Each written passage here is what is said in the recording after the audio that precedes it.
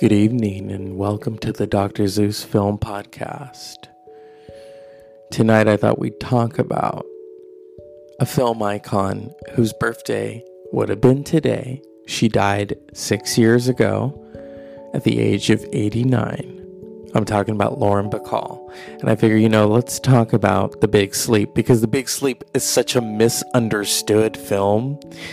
It differs from the Raymond Chandler novel, yes, and Howard Hawks took liberties, but that was the brilliance of Howard Hawks, the man who brought Bogart and Bacall together, first in To Have and To Have Not. So tonight I promise you an entertaining show of the Dr. Zeus Film Podcast, where we talk about The Big Sleep.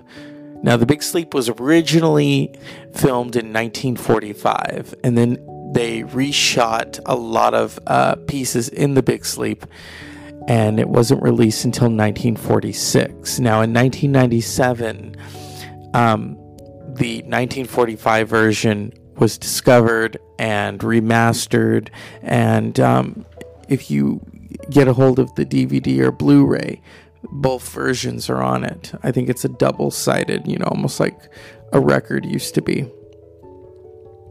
So, The Big Sleep, to me, I figure I'd pick that because that was my introduction to Bogart and Bacall. When I first got into classic cinema, I wasn't really into Bogart. I had kind of heard things about Bacall.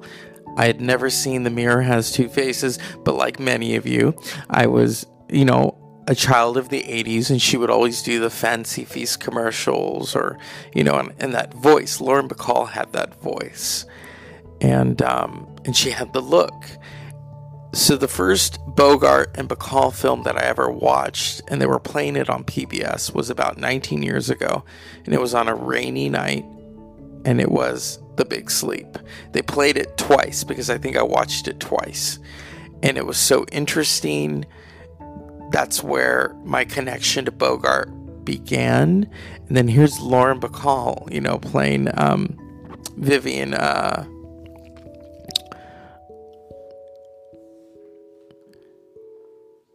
Rutledge.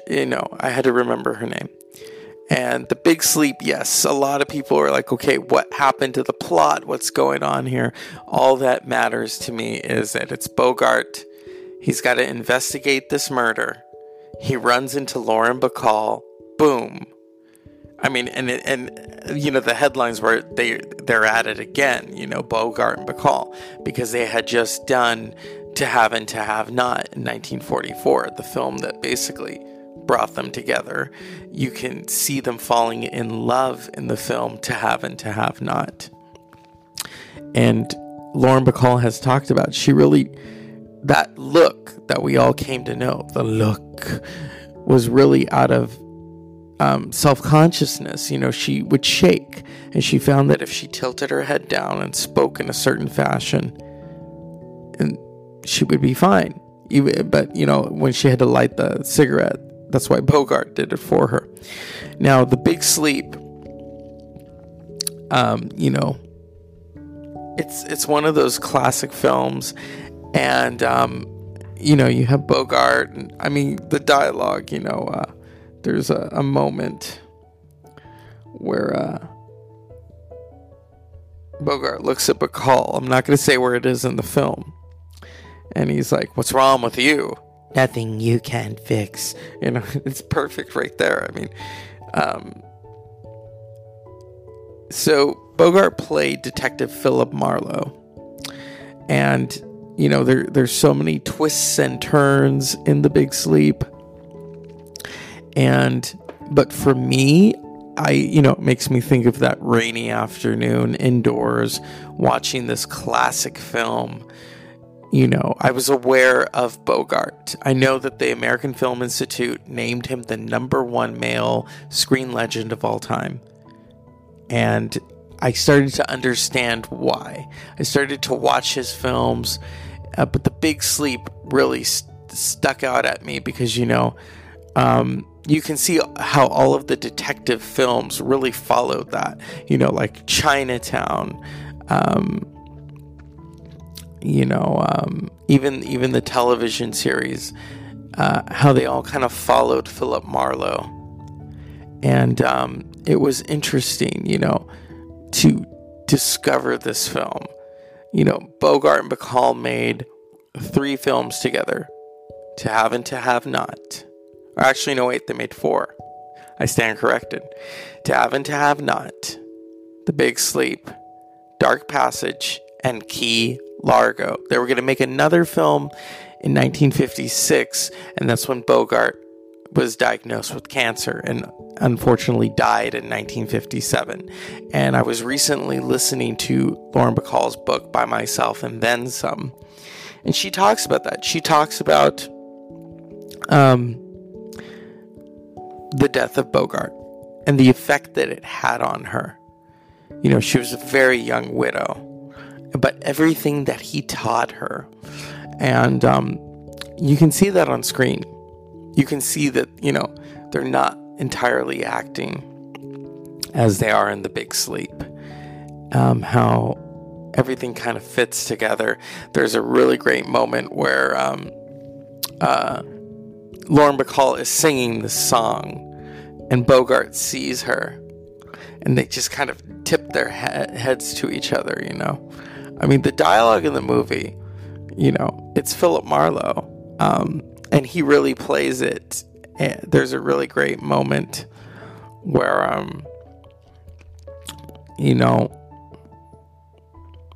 they meet, and,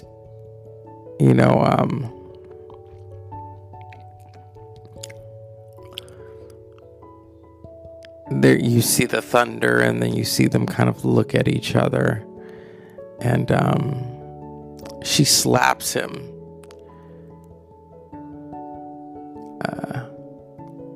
or she attempts to slap him. It's been a while. It's been a long day.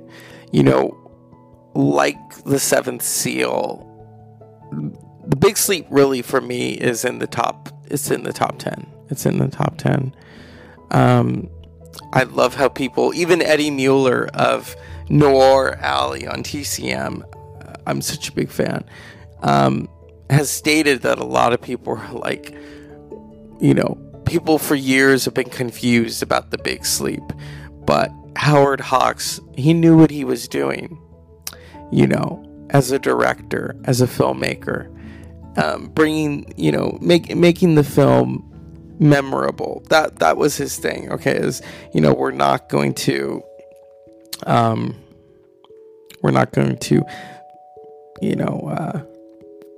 be truthful to the novel. And if you read some of it,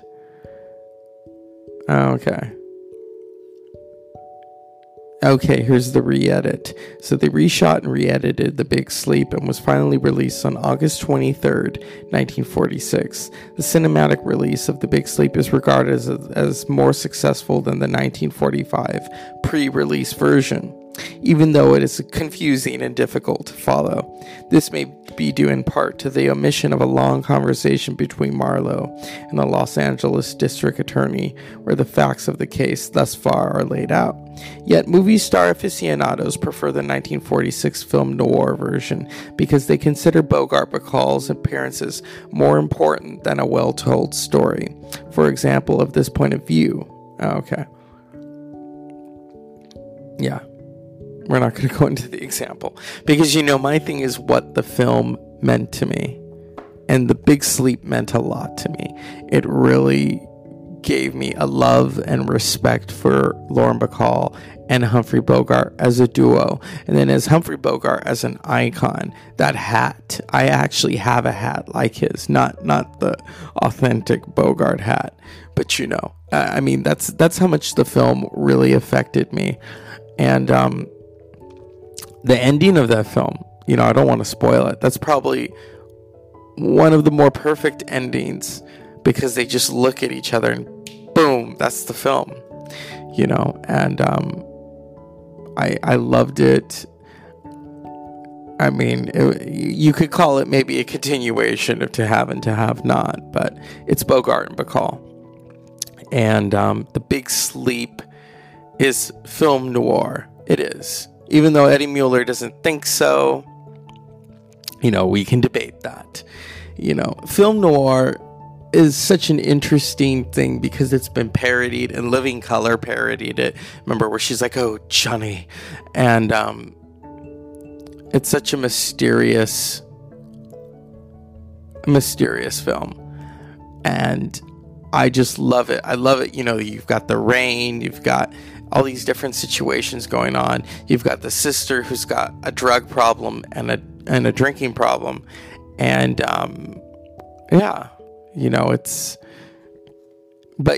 when in terms of the plot and in terms of what's going on, it's not perfect, but that's not why I'm watching it. And it was, for me, a really good introduction to Lauren Bacall and Humphrey Bogart, two iconic screen legends.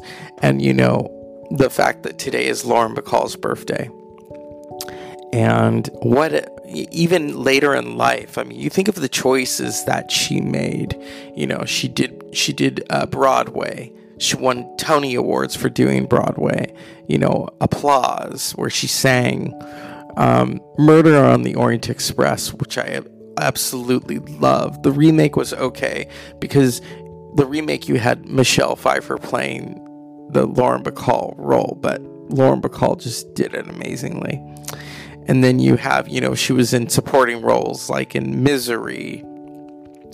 And then, of course, she had never received an Academy Award nomination in her entire career until 1996's The Mirror Has Two Faces, courtesy of director Barbra Streisand. She loved working with Barbra Streisand.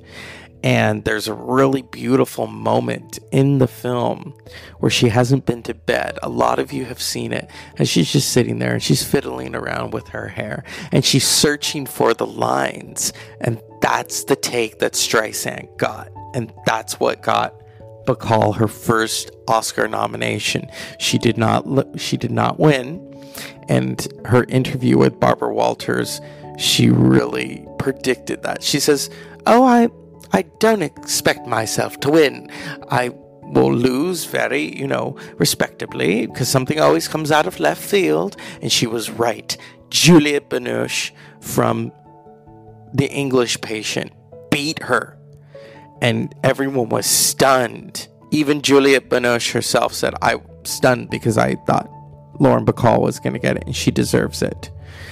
So the Academy, a decade so later, gave Lauren Bacall in 2009 an honorary Academy Award, not at the Academy Awards ceremony, but the Governor's Awards.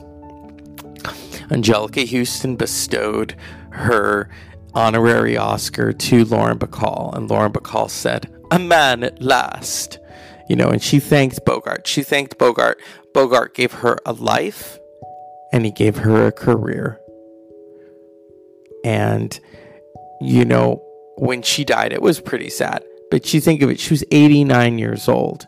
She had outlived both of her former husbands, Humphrey Bogart and Jason Robards. And was still working up until the end, and